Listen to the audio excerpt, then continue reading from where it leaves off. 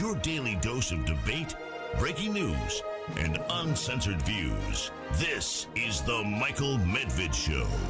And another great day, another great week in this greatest nation on God's green earth. And yes, it is a great week. It is a great moment. It is a moment when the world is coming together in a more hopeful way than I think anyone imagined, and coming together in opposition to the profound evil that is coming out of Russia. And the profound evil has a name, and the name is Putin. And that is being explicitly brought to the attention of everybody. It's people on the left. It's people on the right. It's people in Europe. It's people in Australia. There is so much encouragement, if you want to look for it, that with all of the suffering that is going on in Ukraine, I don't think there is any belief now that this invasion, this war crime, this profound evil is going to succeed. It won't. And yes, decency and goodness will triumph because people of conscience are coming together. This is like Viktor Frankl and Man's Search for Meaning. It's one of the most famous quotes about what he learned being incarcerated at Auschwitz and seeing his family die around him, that ultimately, there are only two races of people. It's not black and white. It's not Ukrainian and Russian. It's the decent and the indecent. And right now, the decent are rallying. I mean, my gosh, when this reaches Saturday Night Live, right, where you don't normally turn for political analysis, I will ask you. I mean, and ask people out there, are there other people, or is it just my wife and me and our children and other people that we know? But I have found myself all through the weekend, when talking about this, when reading about it, when seeing images about it. I mentioned Saturday Night Live. Saturday Night Live, for people who don't know, I had a cold open that made me cry. And usually you don't expect that from a comedy show on NBC. But it was very solemn. It seemed like it was shot in a church somewhere. And they just said, live from New York, it's Saturday night.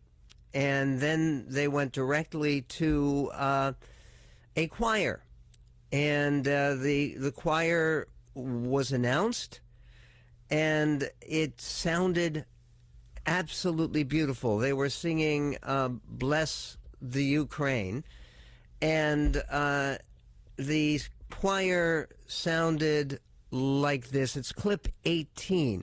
It was performed by the Ukrainian chorus Dumka of New York, and they were singing Prayer for Ukraine. Listen. Ladies and gentlemen, the Ukrainian chorus Dumka of New York.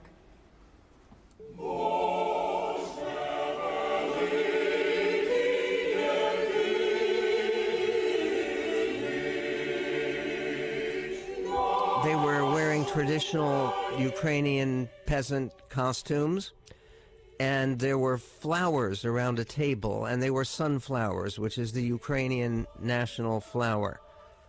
And in the middle of the table, in the center, carved into the wood, and you could see it. They pulled back the camera at the end, and it said Kiev, the name of the besieged capital, where there's been so much suffering and so many people with their lives uprooted. And then their voices like this. And you don't normally expect to get inspiration from media that are covering current affairs, but this has inspired the whole world. There's no question about it. This was a Ukrainian member of parliament who's named Kira Rudik, and here's what the member of parliament.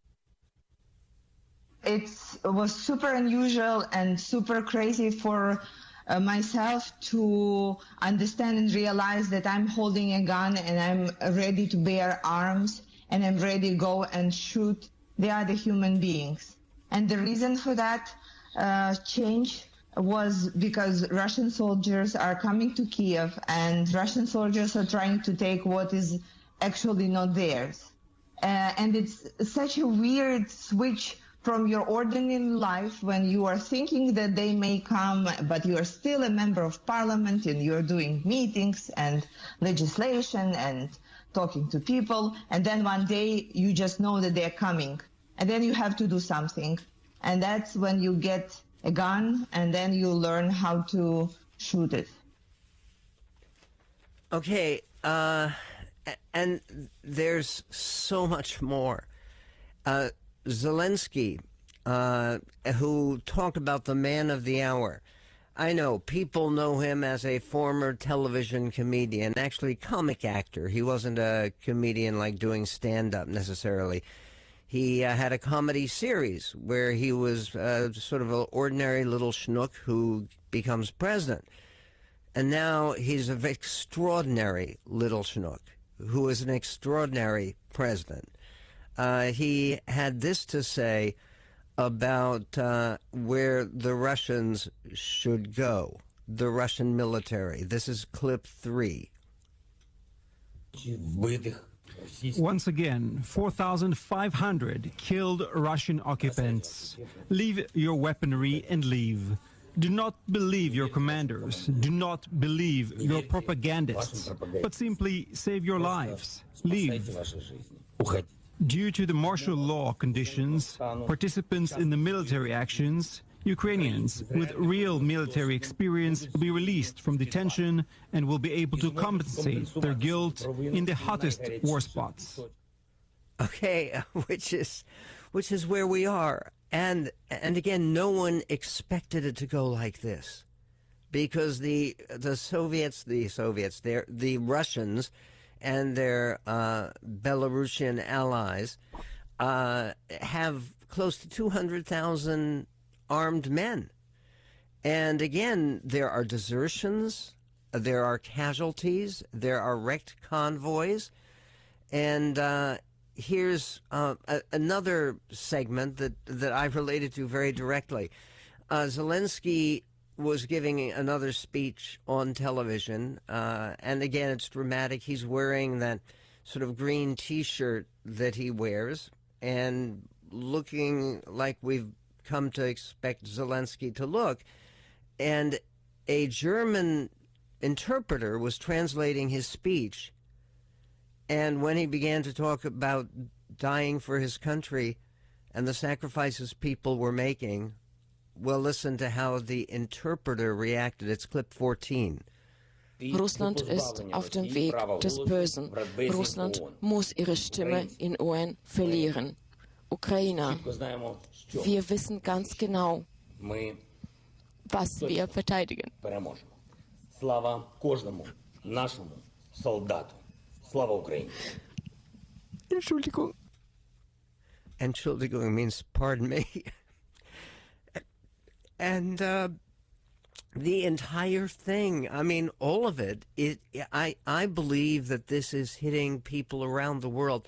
Some of the footage from Berlin, both at the Bundestag, a remarkable speech by the new Chancellor of Germany, Olaf Scholz, and then they had, it may have been 200,000 people in the streets of Berlin, some of the biggest crowds ever, waving Ukrainian flags, and a complete shift in German policy, the kind of shift that had been urged on Germany by President Obama for 8 years, by President Trump for 4 years.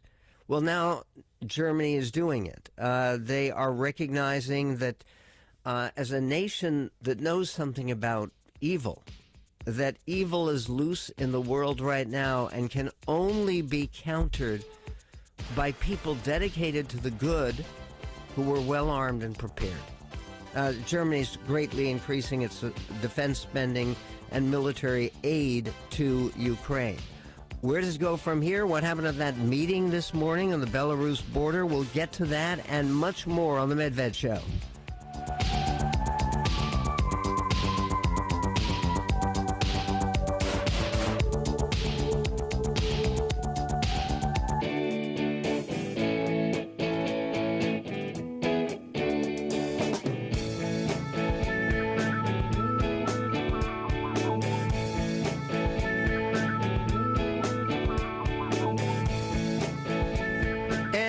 On the Michael Medved show, the Ukrainian bishop has just declared that Putin is the Antichrist of our current time. I think he's entitled to express that opinion, and everyone around the world. It's been amazing how this has aroused the conscience and concern of decent people everywhere. Decent people everywhere, even in Hollywood. And this actually deserves a hooray for Hollywood. Listen.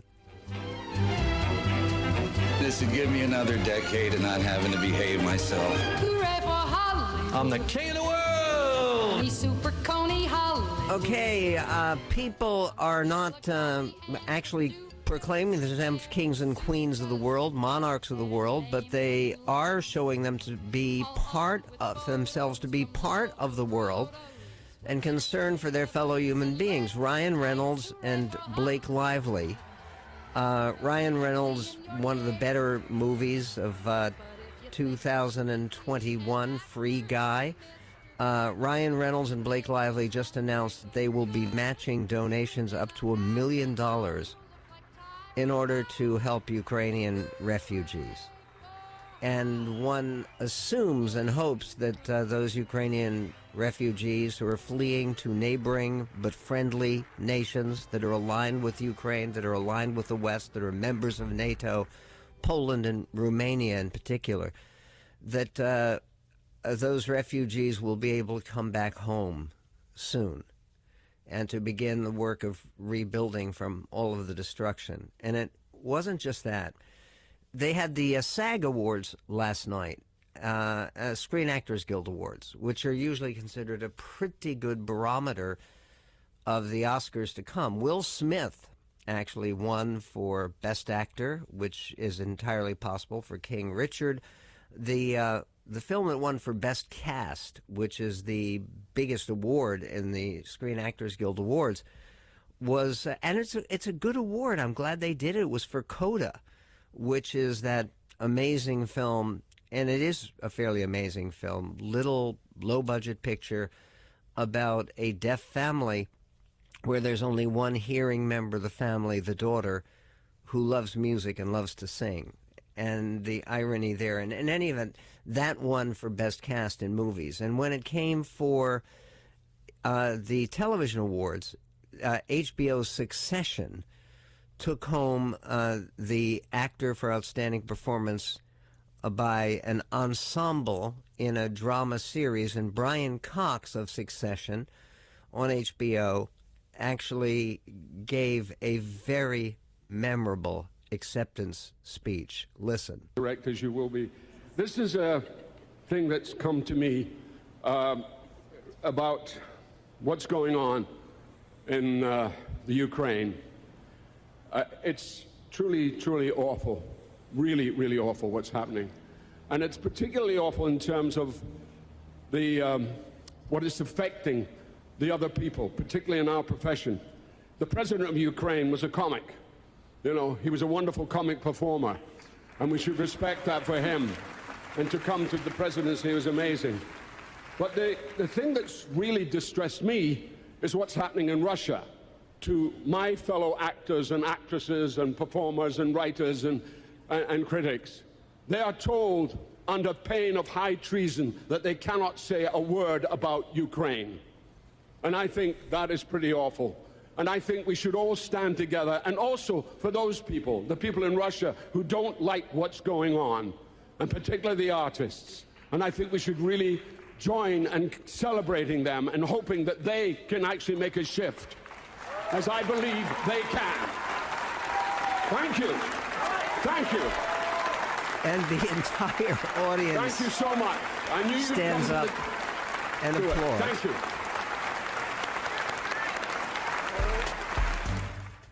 How can you not be encouraged by stuff like this, which is going all around? They had meetings today. No, they do not have a ceasefire or anything like that, but there was an indication the Russians are going to meet again. They are meeting partially because their invasion that was supposed to be a walk in the park has been bloody and very difficult. There was also this morning, the Ukrainian ambassador to the United Nations, whose name is Sergei Kizlytsia.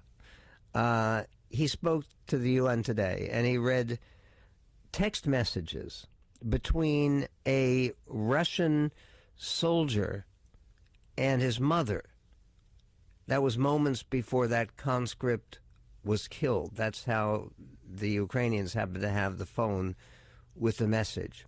Here's what the young conscript drafted, what he had to say to his mother moments before his death. Listen. 16. Mama, I'm in Ukraine. There is a real war raging here. I'm afraid. We are bombing all of the cities together, even targeting civilians.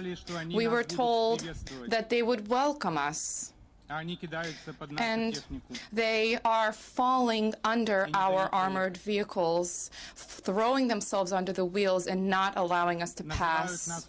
They call us fascists. Mama, this is so hard. And this was several moments before he was killed.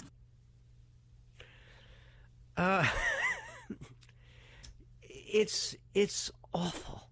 The entire thing is awful, and it shows what one madman can actually do. So where does it end up? Well, this morning there was a meeting between representatives of Russia and Belarus and Ukraine. Everybody got out safely. Of course, it's a risk because they do have a hit list, which of course prominently includes President Zelensky, who has been demonstrating extraordinary courage and eloquence. And the question is, where does it go from here? Where does it end up? And what, if anything, has Putin achieved? I'll tell him one thing he's achieved is he's brought people closer together in NATO, which is a wonderful thing. And two wonderful countries, two of the best countries in the world, honest to God, are Finland and Sweden. They're both Scandinavian countries. Finland has had, basically been an unstated Soviet republic. They used to call the process of sort of takeover without actually invading Finlandization. Well, now Finland and Sweden together are sending aid to Ukraine, and they both are talking about applying for membership in NATO, where I hope they will be welcome immediately, as will be the liberated nation of Ukraine. Speaking to Jerry Bowyer, who is a prognosticator, economic analyst, and more, about where this brings America and the world. We'll get to that coming up. No matter if supply lines are down,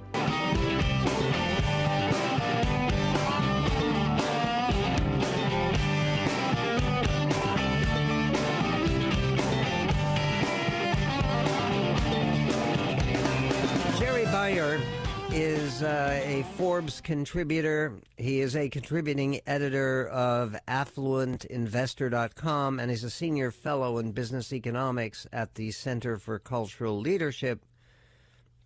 And Jerry is also a friend of this show and is a leading thinker in finance and economics. He is also somebody who looks at the odds, and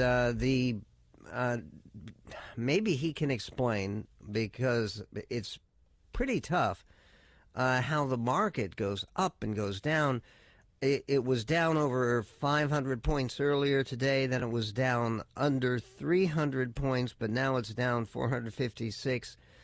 Where does it bounce now, and what do the odds makers say about how this works out in Ukraine, and what all that means for the both the midterm elections we have coming up, which are critical or crucial. They're taking place in November, of course, and the presidential election, where President Trump at CPAC on Sunday night gave the concluding speech, and he all but announced his candidacy. It is his plan to run. Jerry, first, do you have a word for those of us who are not immersed in the stock market, but the wild gyrations recently, what we were up 800 points one day, is this all based upon whether people think the fighting is going to be over and the Ukrainian government is going to survive, and then they get a different impression? What's the story behind the wild gyrations that we've been experiencing? I think the story is not about the inherent economic or financial import of the Ukrainian crisis. Because although Ukraine is clearly a humanitarian disaster, as an economic entity, it's just not very powerful. And so, it's not really that germane to global markets. It's a small power. It's not a highly productive power. It's not even an emerging market. It's considered a frontier market. So one of the things we have to realize is just because something's really bad in terms of humanitarian values or in terms of the geopolitical order doesn't necessarily mean it's really bad in terms of economics. So I think the gyrations are more about how we think our own central bank will respond to this. When the central bank has been signaling clearly that it's going to start to tighten up the money supply and raise interest rates, that hurts stocks because, in essence, our central bank has had a thumb on the scale when it comes to valuation. But when there's fear, the central bank basically does the equivalent of putting Prozac in the water supply, and that is easy money, monetary creation, low interest rates. So all of this fear in the world is basically being interpreted as the Fed probably waiting longer in order to taper or raise interest rates and probably doing less of it. So there's that on-again, off-again thing that's going on with the central bank. Now, of course, a nuclear war would be bad for markets. Obviously, it's worth for human life, but it would be bad for markets. But I just don't think the markets are responding to any kind of genuine material risk of something like that. I think that essentially we're kind of responding to how we think our own central bank is going to respond to this situation. I know that you, and it's one of the fascinating things I gain from every conversation with Jerry Bowyer, but you play the odds, and you are familiar with the odds makers and where the betting is, because usually that's a better way than looking at goats in trails or somehow spitting in the wind and trying to see which way it goes. It actually usually reflects some reality. What do the odds makers say about the outcome of this war and the chances of the Ukrainian government surviving as the government of an independent nation?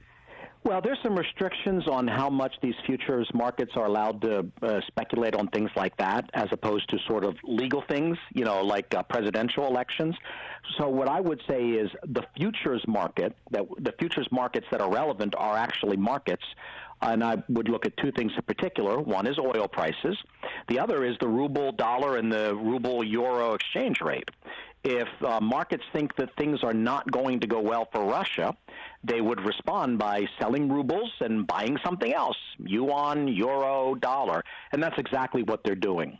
Market participants, the global market, it's kind of the knowledge of all of us combined or across the world are betting that this is not going to be the cakewalk that I think Russia was hoping for by selling rubles. And that could get worse. And, of course, the Russian stock market is selling off as well. Interest rates are spiking. So anything denominated in rubles is getting hit hard, and that tends to be pretty smart money. And I would take it over pundits and, yes, goat entrails anytime. Okay, well, good. No goat entrails necessary. And about the generally the betting, and this I know it is legal to bet, the betting on the Republicans winning control of Congress in November is still pretty good? very strong and strengthening. So that was partly inflation, right? Inflation was a big story. But then with this crisis in Ukraine, then even more so. And also an increased probability of Republicans winning the White House.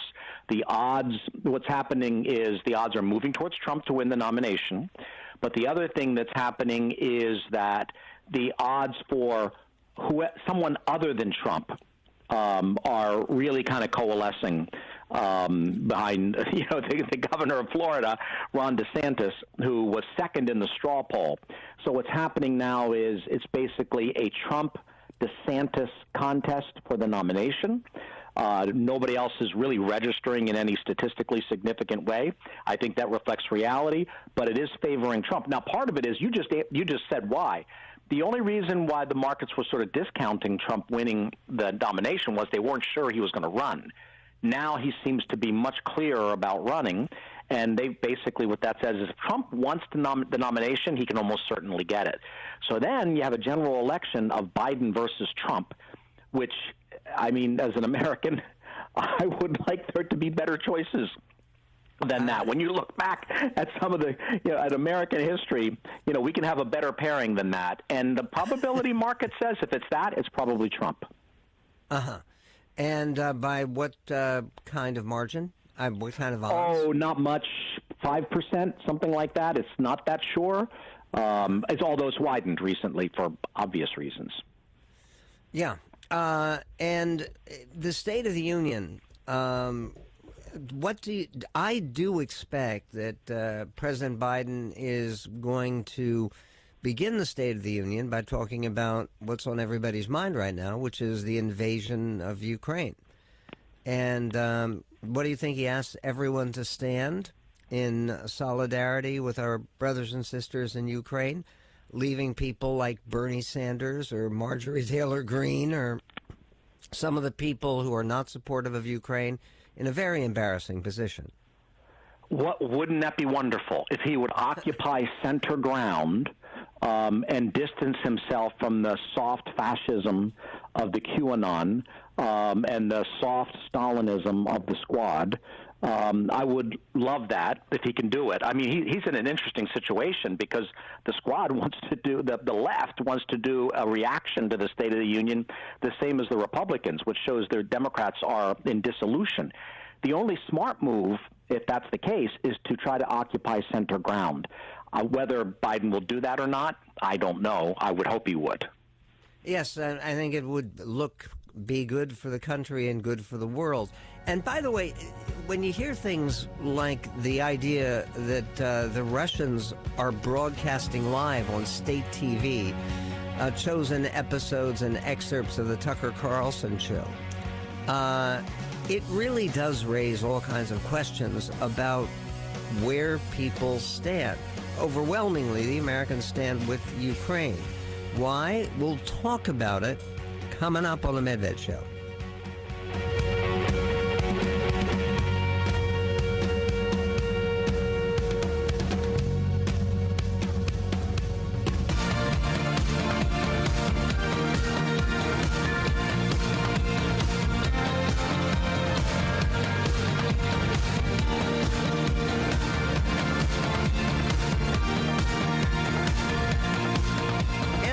Medved Show. There was a lot of news made today at CPAC, actually made yesterday.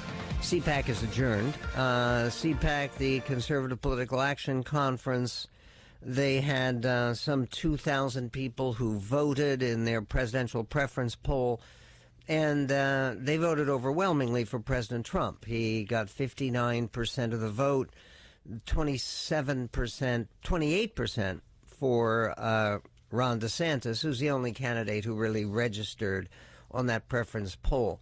A quick word on that. The preference polls are not often reflective of who actually wins the nomination.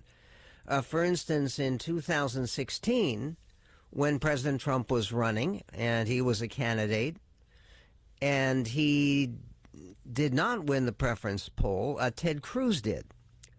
And the 3 years before that, in 2015, 2014, 2014 and 2013, 3 times in a row. Ron Paul, the father, the former Texas congressman, the father of Senator Rand Paul, won the CPAC straw poll. And, of course, he wasn't even a finalist in any of those 3 years with his various presidential campaigns. The other conference that was going on in at the Orlando Marriott, another side of town in Orlando, was hosted by Nick Fuentes, who is a very proud white supremacist, and it was called the American First Political Action Conference. And Marjorie Taylor Greene decided to speak there this year. And something very unusual happened that it really is important to know about. When people say, well, these guys, they're really patriots, they're really good guys, they're not. They're Holocaust deniers. They are pro-segregation. Nick Fuentes has urged his followers to kill state legislators who disagree with him. And, I mean, he is a thoroughly, thoroughly bad and crazy and awful guy.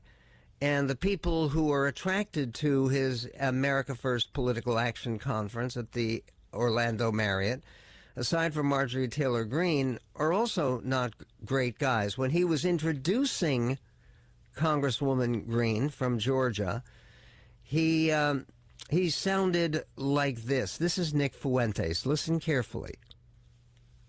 And now they're going on about Russia and Vladimir Putin is Hitler, and they say that's not a good thing. And can we give a round of applause for Russia? Yes.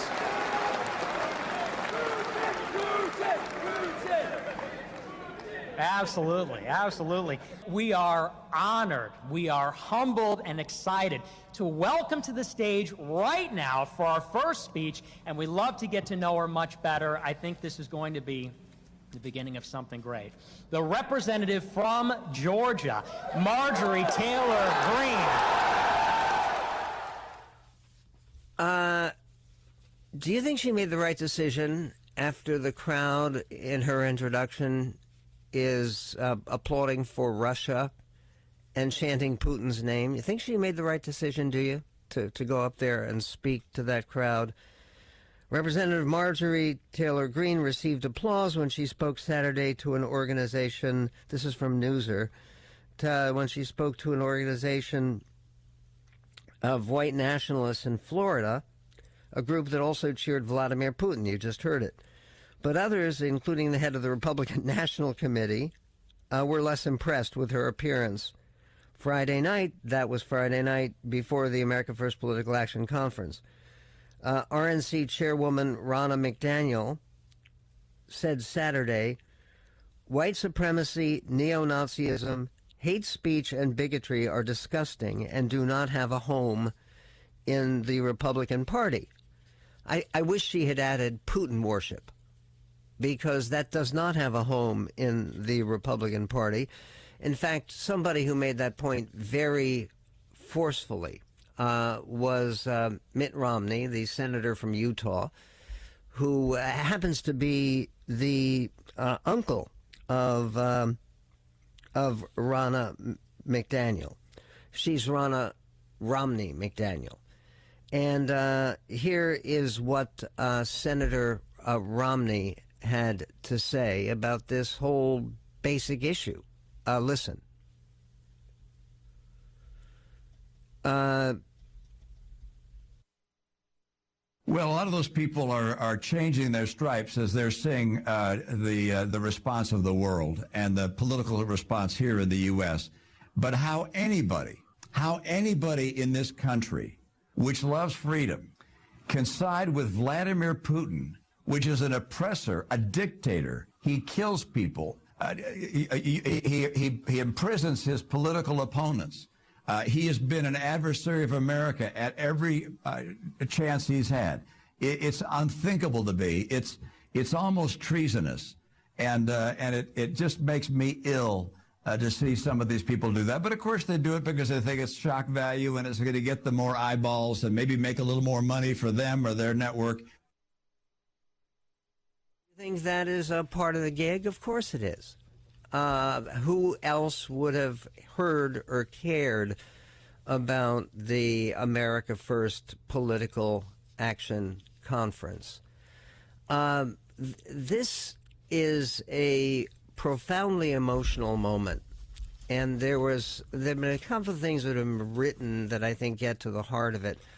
And I mentioned before that I wanted to talk a little bit about why I think so many Americans are reacting emotionally. And it's because of accounts like this, and this is from a new, the new Voice of Ukraine, which is a newly launched English language news site. And the editor, the principal behind it, is Nika Melkozarova. And she writes, on Thursday, I woke up at dawn to the sound of blasts. I jumped out of bed, puzzled. Maybe it was a dream. But then I heard another loud blast, and then another one. Kyiv was shaking. I reached for my phone and read that President Vladimir Putin of Russia had ordered his army to attack Ukraine. They had started bombarding us. My internet went down. Well, that's the least of the problems, of course. And I felt fear crawling in my guts. I had never felt this way before. It was all as if someone, maybe Mr. Putin himself, had grabbed my heart and squeezed it. This feeling has stayed with me. It is my new permanent condition. To Mr. Putin, as he explained in his crazed speech on Monday, Ukraine is not a sovereign state and has no right to exist. It is to be folded up by force into Russia's control. The tanks and troops pouring into the country are intended to make Mr. Putin's fantasy a reality. But we in Ukraine know otherwise. Some 43% of Ukrainians, according to a recent poll, are ready to fight the Russians. And more than 100,000 have already joined defense units across the country. We will fight, as our foreign minister said on Wednesday, for every inch of our land. Proud citizens of one of Eastern Europe's democracies, we refused to be ruled by military diktat. Mr. Putin claims that he is a liberator and that Ukraine will profit from the invasion. But even my 76-year-old granny, a typical Soviet babushka, who still misses the Soviet Union and its stability, thinks he has gone mad. I called my babushka, my granny, on Thursday morning while most of Kyiv was sleeping. Save yourself, save your husband, Granny told me. I will stay in my apartment. If a Russian missile hits my apartment, well, so be it. I had a long life. I would rather die in my perfectly decorated flat than in some dirty basement. I tried to urge her to pack her belongings and documents, but she refused. I'd rather cook some soup, she said, with sad laughter, and ended the call. This was devastating. My granny is everything to me. All the family I have left, and our lives are intertwined. Though I'm not planning to leave the city, I want to be prepared if things get very bad. The thought of leaving my grandmother behind is almost too much to bear. To ward off despair, I took my dog, Hans, for a walk. Not even a Russian attack will stop Hans's need for exercise. I hurried home and went online. This is after her walk. My internet thankfully restored. Russian troops, I read, had breached Ukrainian borders from Crimea and seized several border towns. Russian tanks had come close to Kharkiv, our second largest city. In a town right next to Kyiv, Russian helicopters had attacked the local airport. It goes on, the war goes on, but hope springs up in the most unlikely places, Berlin, maybe even Washington, D.C., with more coming up in this greatest nation on God's green earth.